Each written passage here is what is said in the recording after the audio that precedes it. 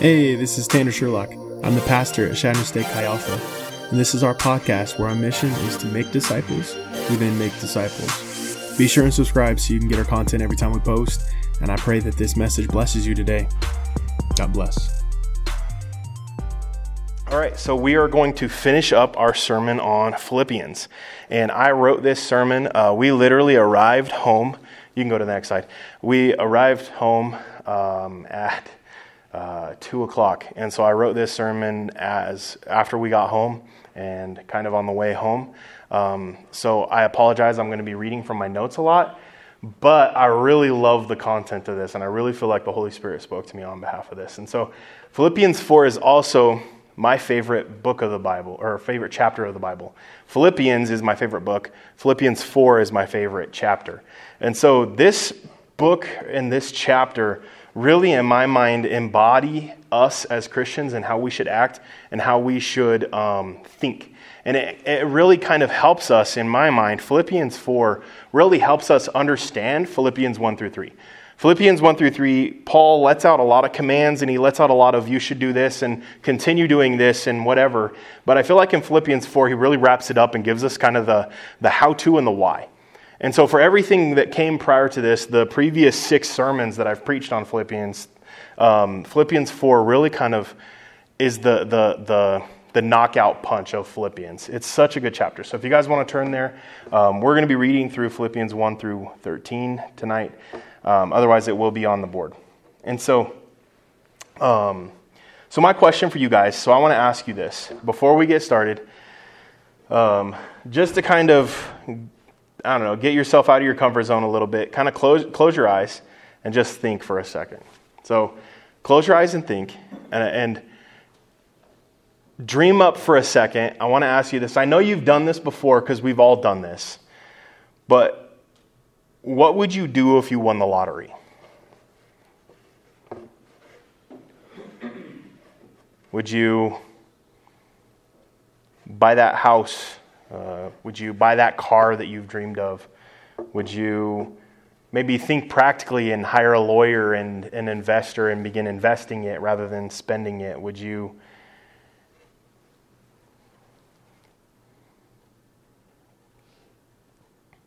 What would you do if you won $1 billion? You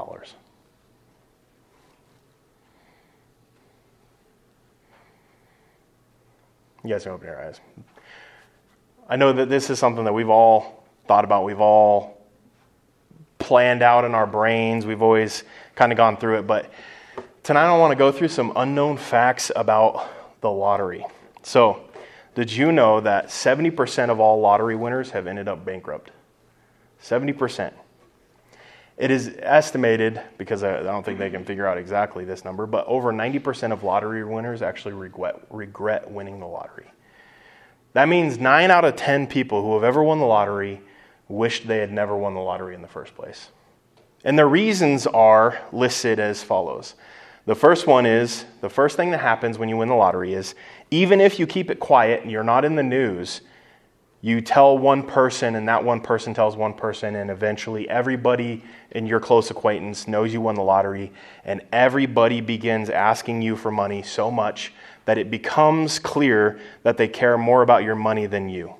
And so it becomes hard for you to think and trust people because you don't know if they're coming at you because they just want your money or if they're coming at you because they actually love you and they care about you. They pretend to be your friends. They talk to you like they're your friends, but in reality, they just want your money. A lot of times your family, people that you think are close to you, begin telling you lies in order to get money from you. If you tell them no, they begin coming up with sob stories, even though those sob stories are completely false and fabricated in order to try to get you to donate money to them. The second thing is you become a target, from both theft to outright murder. There is dozens and dozens of lottery winners who have died in mysterious ways and they have absolutely no clue who killed them. From cyanide poisoning to just straight up getting shot and their money being taken. So you become a target. So then you become paranoid. Number 3, kind of like number 1, almost all of your relationships begin strained, especially your closest relationships, because now there's the factor of money involved. And then on top of that, even the people that you're the closest to, there begins to become a rift because you're wealthier than they are. And you're so wealthy that they feel uncomfortable around you because they become jealous of what you have or what they don't have. And they almost begin to think that they're entitled to what you have because you're so close to each other. And then the fourth thing is that the lottery winners struggle with suicide at an astronomical rate because they both get bored and they try to analyze all of their issues that they have, and then that makes them depressed. So the first three reasons, also combined with boredom, causes them to become depressed. And so I want to present you guys with two scenarios, okay? So think very critically about this. Scenario one, your life is exactly the same as it is for the rest of your life. So as you are in this state right now, it's the rest of your life. You're in college for the rest of your life. You have homework for the rest of your life. You live exactly where you live for the rest of your life. Your job you have that for the rest of your life. For the next 60 or 70 years, literally everything about your life stays exactly the way it is right now for the next 60 or 70 years. Scenario two is, overnight you become worth millions. You have enough money that you don't have to have a job. You can hire somebody to work for you, to cook your meals, to clean for you. You don't even have to think about cooking and cleaning anymore. You can buy whatever you want. And also on top of that, nobody will ever know that you're wealthy.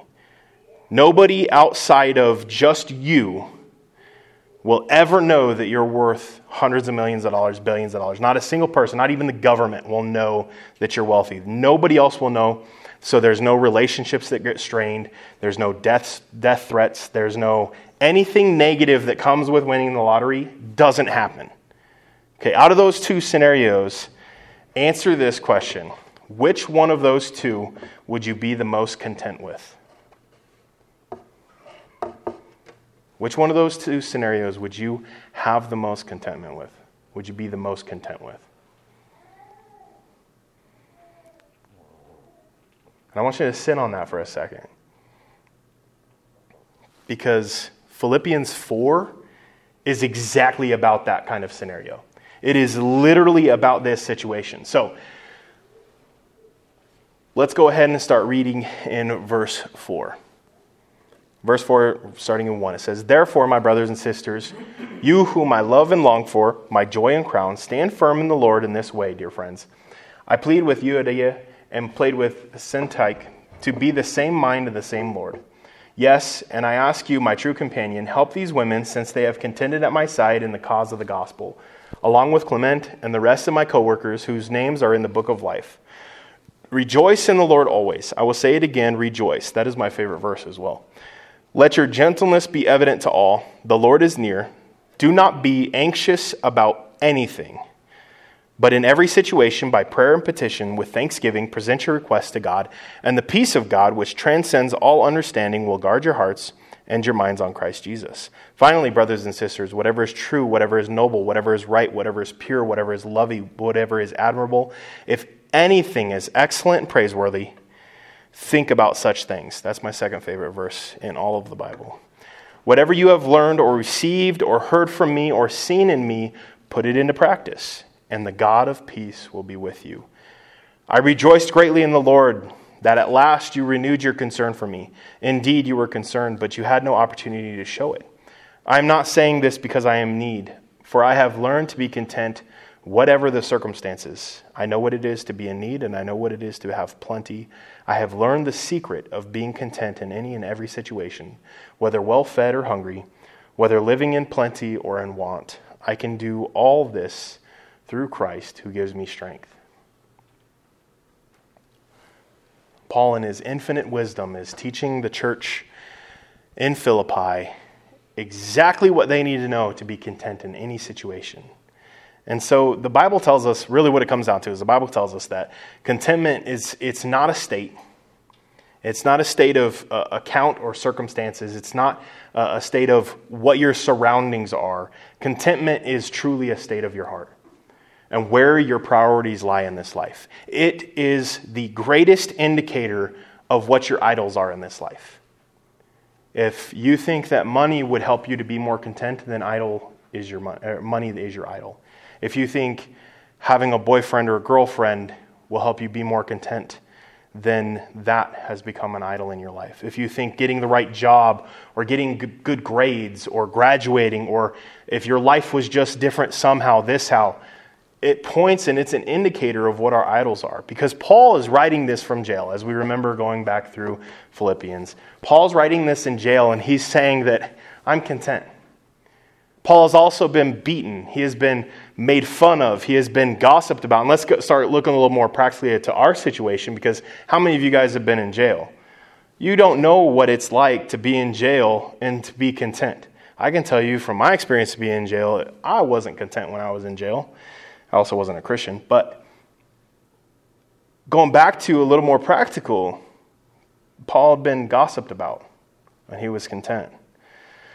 There were even churches that had people who were lying about him in order to try to get the church to stop believing in his teachings. This is the early church. This is the foundations of Christianity, and people were infiltrating the churches and believing those lies, even though they knew Paul. They knew Paul wouldn't do a lot of this stuff. But yet there were still infighting. There was still people starting to turn away from Paul's teachings because of people who were coming in and lying about him. And yet Paul is still saying, I found contentment. He's not saying that, if just these churches, if just the church in Philippi, if you just would just listen to me, man, I'd be so content. No, he's saying, I found contentment. And like I said, a lot of time we think if we had more money, we'd be more content. If we had a better car, we'd be more content. If we had whatever that what if is that you think will help satisfy your life, whether it's money, relationship, whatever that is, obtaining it would just magnify the discontent in your heart. Because if you're not satisfied, if you have no idea, or if you're not able to be content with where you are right now in life, getting $100 billion, you're content when just find something else. There's always going to be an idol that comes before Christ unless Christ is first in your life. And so whatever that idol is, whatever that thing is that is causing you to not be satisfied in this life, if you all of a sudden got it, do you really think that then at that point, Jesus would become number one in your life? Or would you just find something else to obsess in, something else that you need to be happy, something else that could help you to be content? And so, as I shared, we spent this week in Des Moines at a light conference for Chi Alpha directors and staff. And like I said, I literally wrote this sermon 2 hours ago. But when we were driving home, my boss called me. And we were talking a little bit about, some of the hardships that Courtney and I have been through since we've been the directors here at Shiner State. It's been 10 years. And we can go through all of those hardships. But Brad, our boss, he knows every little thing that we've talked about. Or we've talked about to him every little thing that we've gone through. He knows all of the hardships that we've faced since we've been here. And Brad said to me, and he said, man, just looking back on what you guys have been through the last 10 years, if I went through that even right now, I don't think I'd be in ministry, let alone still be in Chadron.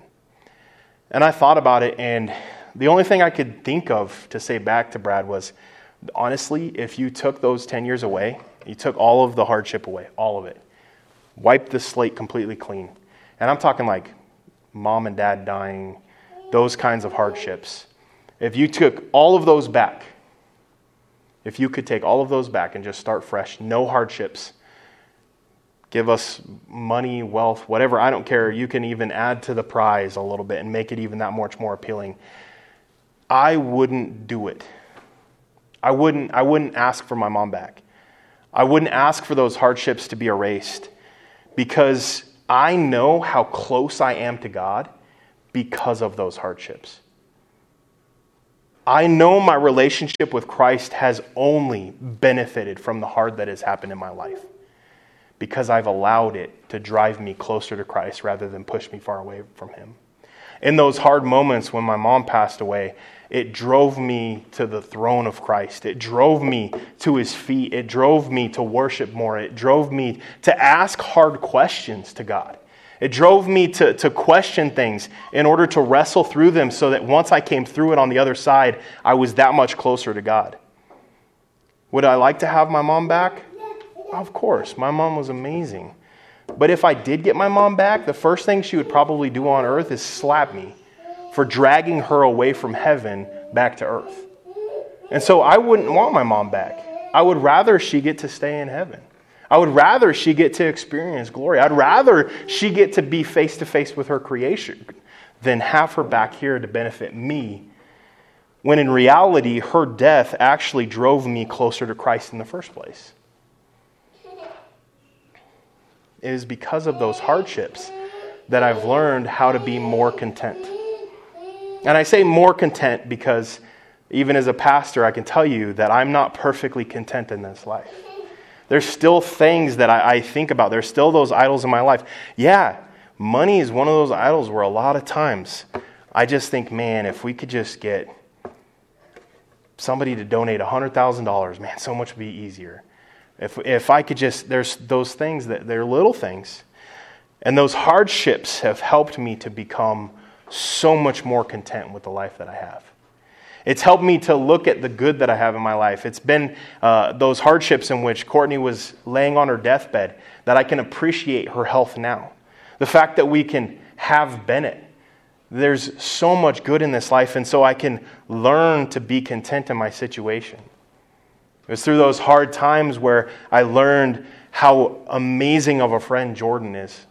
It was through those hard times where having the support of a good friend to lean on really caused me to grow through in my relationship with Jordan. I could tell Jordan would probably say the exact same thing, that it was through his hardships that we grew closer as friends. It wasn't because both of our lives were perfect and we came together as friends and now we're besties. It was through the hard and the crap of our life that really forged our relationship. And so I have Jordan as a friend because of the hardships in both of our lives. And it is through that and those experiences that I've learned that contentment is something that we learn. Contentment is something that we learn and we grow in over time. And how do I know this? Ask a 1.5-year-old to share something. Better yet, go up to a toddler's toy that he hasn't played with for a week and pick it up and start playing with it. What's the very first thing that they do? They run over and grab it out of your hands because it's their toy. So that tells me that our base understanding of this life is selfish and not contentment. Because if our base was contentment, then Bennett, when I pick up his toys, when he hasn't played with them, I'm literally saying there's been toys where he hasn't played with them for a week. We pick him up to take him downstairs and boom, all of a sudden, that is his favorite toy.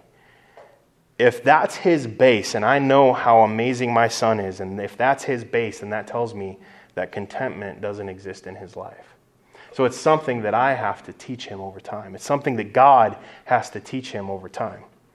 Or say as an adult. So picture this situation, okay? I know you guys can imagine this perfectly well because I feel like we've all had this experience.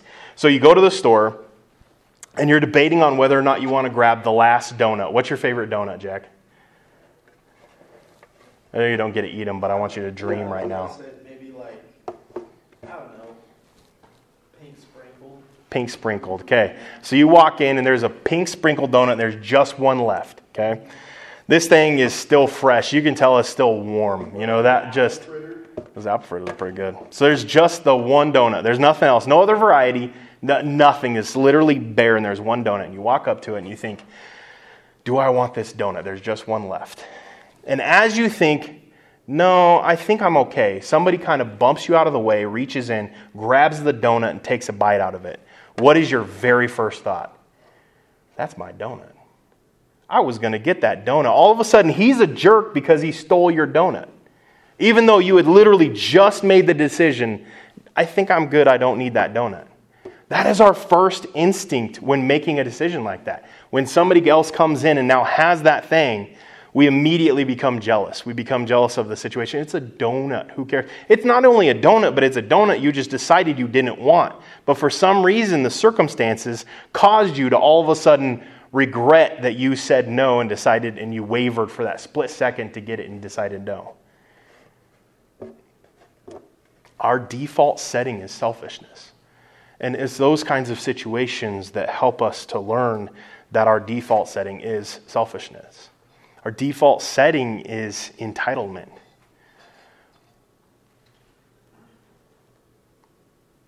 The life you have right now, exactly where you're at. We go through, if I shared with you guys and I asked you the question, your life exactly as it is, if you had this life for the rest of your life, exactly as it is, we kind of are grumbly about it. We kind of don't want that. We don't desire that. How many of you guys actually desire to be exactly in your life as it is now for the rest of your life?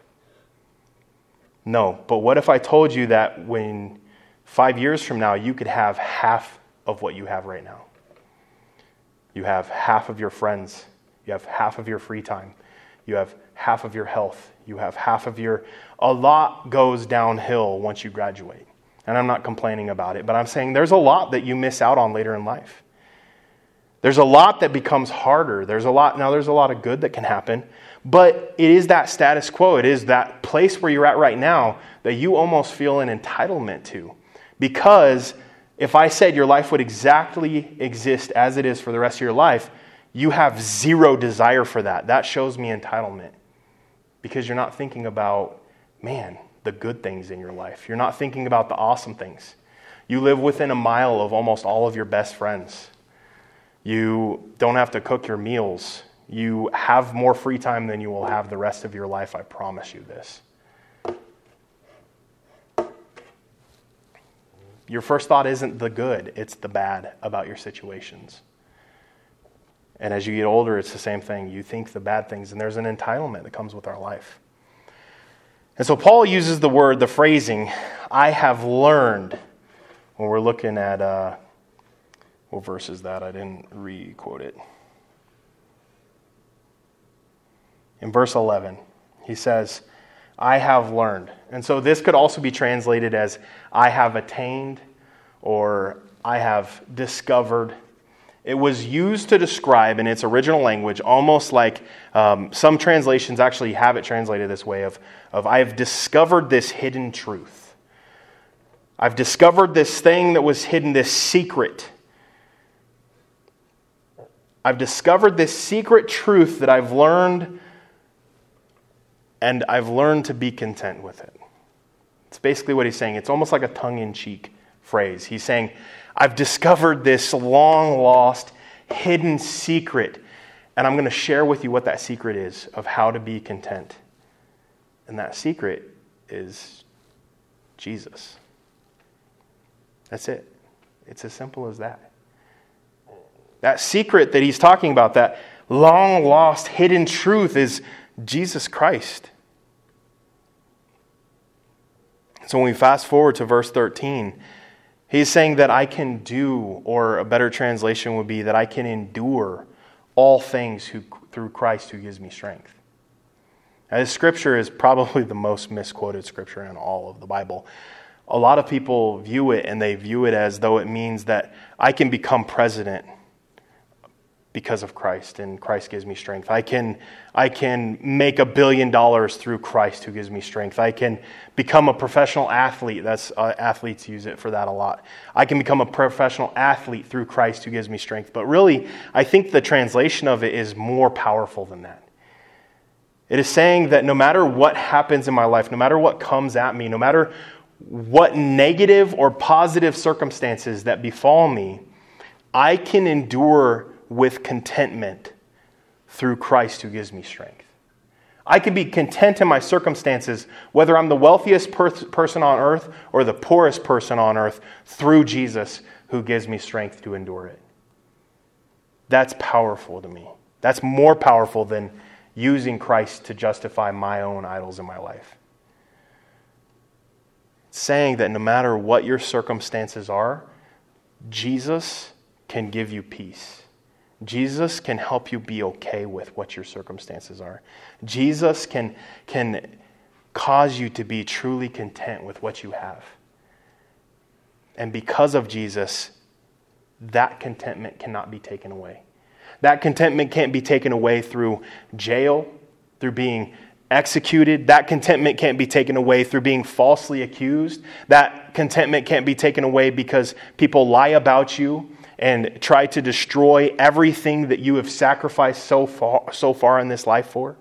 That contentment can't be taken away no matter how negative the circumstances come at you. It can't be taken away because it is through Jesus Christ who gives you strength.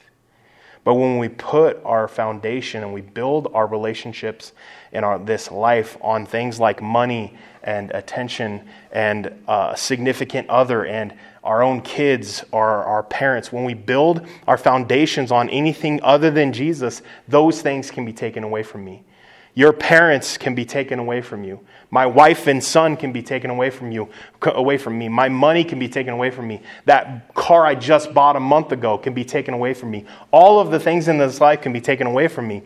And so if I've built my foundations on those things, if they are taken away from me, it will absolutely devastate me and my relationship with God. Because then our question becomes, why, God, rather than, God, can you help me? It becomes, why did you do this to me? Why did you let me buy this car a month ago and then have it get stolen? Instead of, Jesus, you gave me the car in the first place. I thank you for it. I thank you for the month I got to drive it. And Lord, I believe in you for whatever else may come. Our circumstances don't change, our attitude does. And that's what contentment is all about. Because this is exactly what David meant when he said, the Lord is my shepherd and I shall not want. I can do all things through Christ who gives me strength. I want you guys to read that with me. I can do all things through Christ who gives me strength. One more time. I can do all things through Christ who gives me strength. Now, if we replace Christ in this, does it hold up? So let me ask you this. If I said, I can do all things through money who gives me strength, it doesn't hold up. Money can't buy you love. Money can't buy you happiness, can't buy you joy, can't bring back a loved one who's lost. I can do all things through my degree that gives me strength. A degree can give you a lot of things, but there's so much that it doesn't add up with, especially in today's job market. I can do all things through a boyfriend or girlfriend who gives me strength. You're putting something on their shoulders that doesn't deserve to be there. And Courtney's pretty amazing, but there's a lot of things that she can't do. So what is that thing? What's that one thing that you've been wishing for the last year that you just have been telling yourself, like, if I can just get this one thing, then I'll be content in my circumstances. Replace it into this saying, if it is through this that gives me strength. Nothing adds up. Nothing else, no matter how amazing of a thing it is, it simply cannot add up. And so the strength of this part of the scripture, the strength of this entire paragraph, as powerful as it is, because it is so powerful, learning how to be content in your life is one of the most powerful things you can do, because you remove any sort of leverage anybody could ever have over you. If you can learn to be content in this life, nobody else in this life can have leverage over you and your happiness and your joy. But when you allow other things to take a hold of this, you give man power over your life that belongs to Christ. If money is your idol, then that means whoever can give you the money has leverage over you. If a spouse would bring you contentment, then that means that person has leverage over you and whether or not you can be content in this life. But the power of this paragraph comes, or the result of the power of this paragraph brings us this paragraph. I almost wish you could switch the two around, because you've got to learn to be content in Jesus Christ in order to be able to rejoice in the Lord and to not be anxious about any situation. It takes that contentment in Christ to bring us true joy. And so going back, it says, rejoice in the Lord always. I will say it again, rejoice. Let your gentleness be evident to all. The only way we can really truly be fully gentle is if we have contentment in Christ. Do not be anxious. Man, again, if we have contention in Christ, we won't be anxious, because that grade isn't going to bring you joy. That job isn't going to bring you joy. That class isn't going to bring you joy. That significant other isn't going to bring you joy. The things that make you anxious don't matter if we have true contentment. Do not be anxious about anything, but in every situation, by prayer and petition and with thanksgiving, present your requests to God. And the peace of God, which transcends all understanding, will guard your hearts and your minds in Christ Jesus.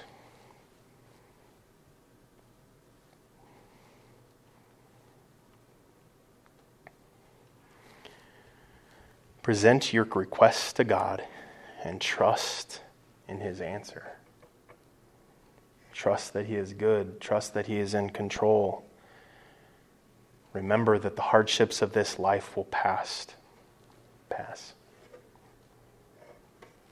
That job that you're working so hard for, it won't exist in 100 years. The money that you're working so hard for, it'll rot away. The new phone that you want, that you're working so hard for, you're working 10 extra hours a week for, in 6 months it's going to be outdated anyway. Eternity. That's what should drive everything we do. Eternity should drive our actions. It should drive our trust. It should drive our security. It should drive our anxiety. It should drive all of that. If we keep eternity in mind, everything starts to fall into place. Because eternity is waiting for us as Christians. And Jesus' love doesn't ever end. It doesn't ever run dry. It's fully there.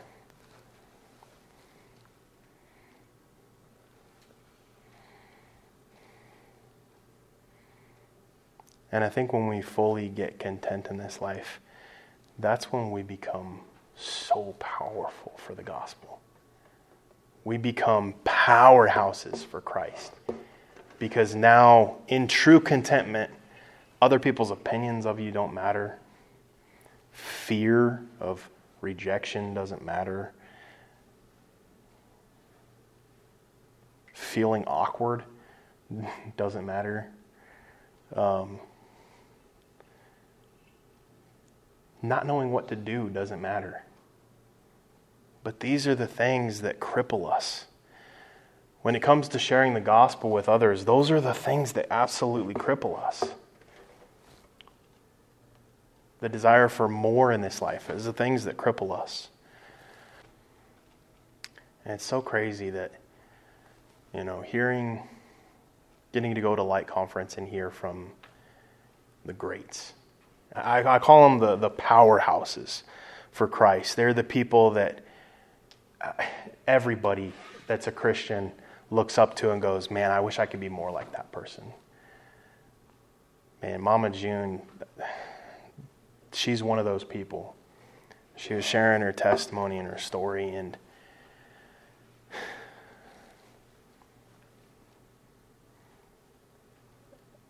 it was through the hardship of her life that she grew the closest to Christ. And then as a result of that hardship, she shared the gospel with more people than I could fathom sharing the gospel with. She led more people to Christ than I could dream of leading to Christ. But it wasn't through the positive. It wasn't through the wealth. It wasn't through everything going exactly the way they wanted it, the way she thought it would go. It was through the hardship that she was refined into being this powerhouse of a lady. Every missionary I've ever heard from that has changed countries by sharing the gospel with them has been refined in that same process, that same hardship. And so when we embody this, we look at hardship as discipline, the way Scripture commands us to. And it's not discipline in the way that, hardship doesn't come in the form of punishment because you're a horrible person.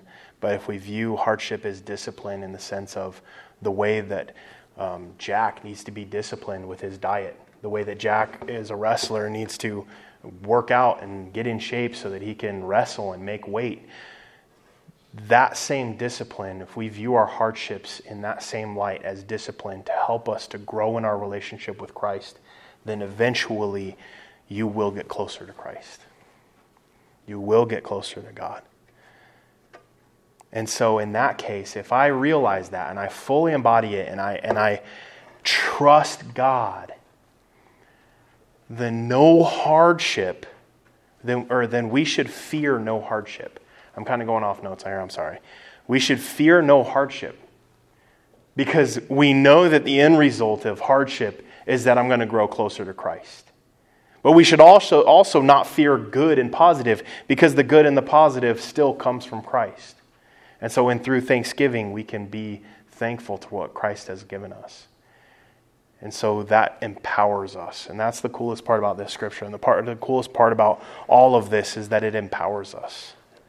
It absolutely empowers us to no longer be weak, scared children. It empowers us to be content powerhouses for Christ. So let's pray. Lord, we thank you. Actually, before we pray, the remainder of Philippians, I encourage you to go read it. We're not going to cover it through a sermon just because it's good and it's positive and it's worth covering. But we might talk about it a little bit through kind of more of a small group type setting. But I want to encourage you, continue reading it. There is a lot of positive, awesome stuff there that kind of comes out of this. But now let's pray. Lord, we thank you for today. We thank you for this opportunity to talk about Philippians 4. I thank you. Lord, I just thank you. I thank you that no matter in this life, you truly are doing everything. You are truly working everything that happens in this life for both our good and your good. I know that the hardships aren't your desire for us, but Lord, I know that you use those to grow us closer to you. And I trust in you that in those things that need to be taken care of, those requests that I've given, that you've granted, that you were blessing me, but at the same time, those prayer requests that went unanswered, I know that ultimately I trust in you, and I thank you for everything in my life, in all of our lives. And so, Lord, I pray that every single one of us in this room could be fully content in you, that we could grow closer to you in contention, Lord, that we could be at peace in our surroundings. Lord, that instead of trying to get good grades for our benefit, that we would get good grades unto you. That what would drive us would be to serve you rather than to serve ourselves. What would drive us would be to bring you glory and to shine your name and to bring light into the darkness rather than our goals and our agenda and our desires. Lord, I pray that every decision we make would help us to become more of an embodiment of what you have called us to be. And I pray that throughout this week that you would speak to us clearly, and Lord, that your Spirit would come down and that you would flood us with your presence, that we could tangibly feel you are here so that it becomes easier to make those decisions that we need to make. What's the number one thing in my life that's causing me to not be content? What is the one thing in my life that I'm idolizing? What is the one thing in my life that I'm fearing? Oftentimes, the first thing that comes to your mind is what the Holy Spirit is speaking to you. I'm not saying every time, but most times I truly believe that the first thing that comes to our mind when we pray those things are what the Holy Spirit is talking to us. And so tonight before we leave, I'm going to put on some worship music. I wasn't planning on doing this, but I'm going to put on some worship music, and I just want to give you guys a chance to pray and to hand over that one thing. Whatever that was that came to your mind, whatever that one thing is that's robbing you of your peace, I want you to have a chance to approach Christ and to give it over. And what that looks like, it's simple. If you've never really given things over to Christ, you just kind of pray, Lord, we'll say, I'll just use money as an example because it's an easy example. You just basically say, Lord, I know that I've been idolizing money, and I know I've been allowing my current circumstances to give me fear, anxiety, whatever it is. Lord, I want to lay it at your feet. I want to rest it upon your shoulders. I pray that you would take the burden off my shoulders and to help me to walk in more purity of you. Help me to give this thing up. Help me to walk away from it. Something along those lines. Make it your own. And just believe that the Holy Spirit and that Christ will remove those things off your shoulders. It doesn't need to be complicated. We're not going to make this long dragged out thing. But I do want to give you guys the opportunity to spend a few minutes in prayer over these things.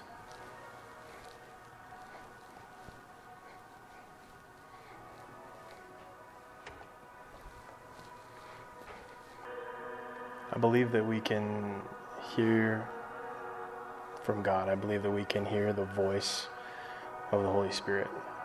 And kind of explain it briefly in my understanding and how I experience it as well. I know everybody experiences it a little different, but how I experience God talking to me is not a clear as day sentence. It's more like an impression of a sentence. So like if you think of like a memory foam mattress, if you put your hand on the memory foam mattress and then pull your hand away, there's the impression of your hand.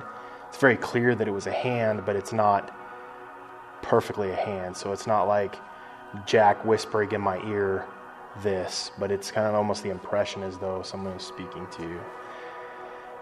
And so I'm trying to just be obedient to something I feel like the Holy Spirit is telling me right now. And so everybody close your eyes and bow your heads again. I just feel like I don't know if this is for one specific person or multiple people, but I feel like there's someone in here who is... You've counted yourself out for a lot of things in life. But the main thing that you've counted yourself out is in sharing the gospel, in being used by God. You almost feel like that you almost feel like you're not capable of being used by God for good things.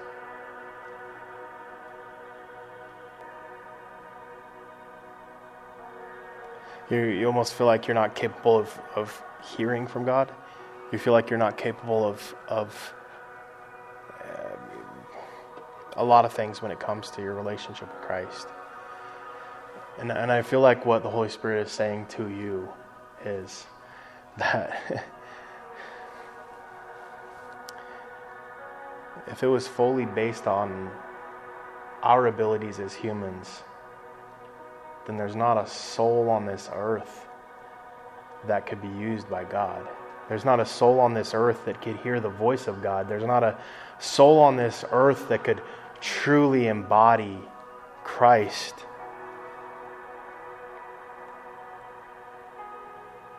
But it is because of Jesus Christ. you have been made clean. And He works through your weaknesses. He works through your downfalls. He works through your mistakes. And where you are less, He is more. And so in those exact areas that you've counted yourself out in, those are the areas in which Christ works the best in. Because it can't be you. Because it is Him. And He's saying that He loves you too much to let you continue to abuse yourself that way. And He just wants you to walk in the freedom of what His dying on the cross gave you. You've already received it. He just wants you to walk in it. And I think for your sake, your guys' sake, whoever this is, I don't need to know. Nobody else in this room needs to know if it was you. I think this is a very personal thing. But I do want to say a prayer, and I want you to embody this prayer. So for the sake of the identity of whoever is receiving this word, I want us all to pray this prayer. So if everybody would pray this with me, just repeat after me. Jesus. So everybody repeat, Jesus. There we go. Thank you. And you guys are bad at this. So I say something and you repeat it after me. And the person this applies to really makes this their prayer. Jesus, thank you. Thank you for dying on the cross. Thank you for forgiving me. And thank you for working through my weaknesses. I pray that you would forgive me. I thank you for forgiving me. And I ask for your help.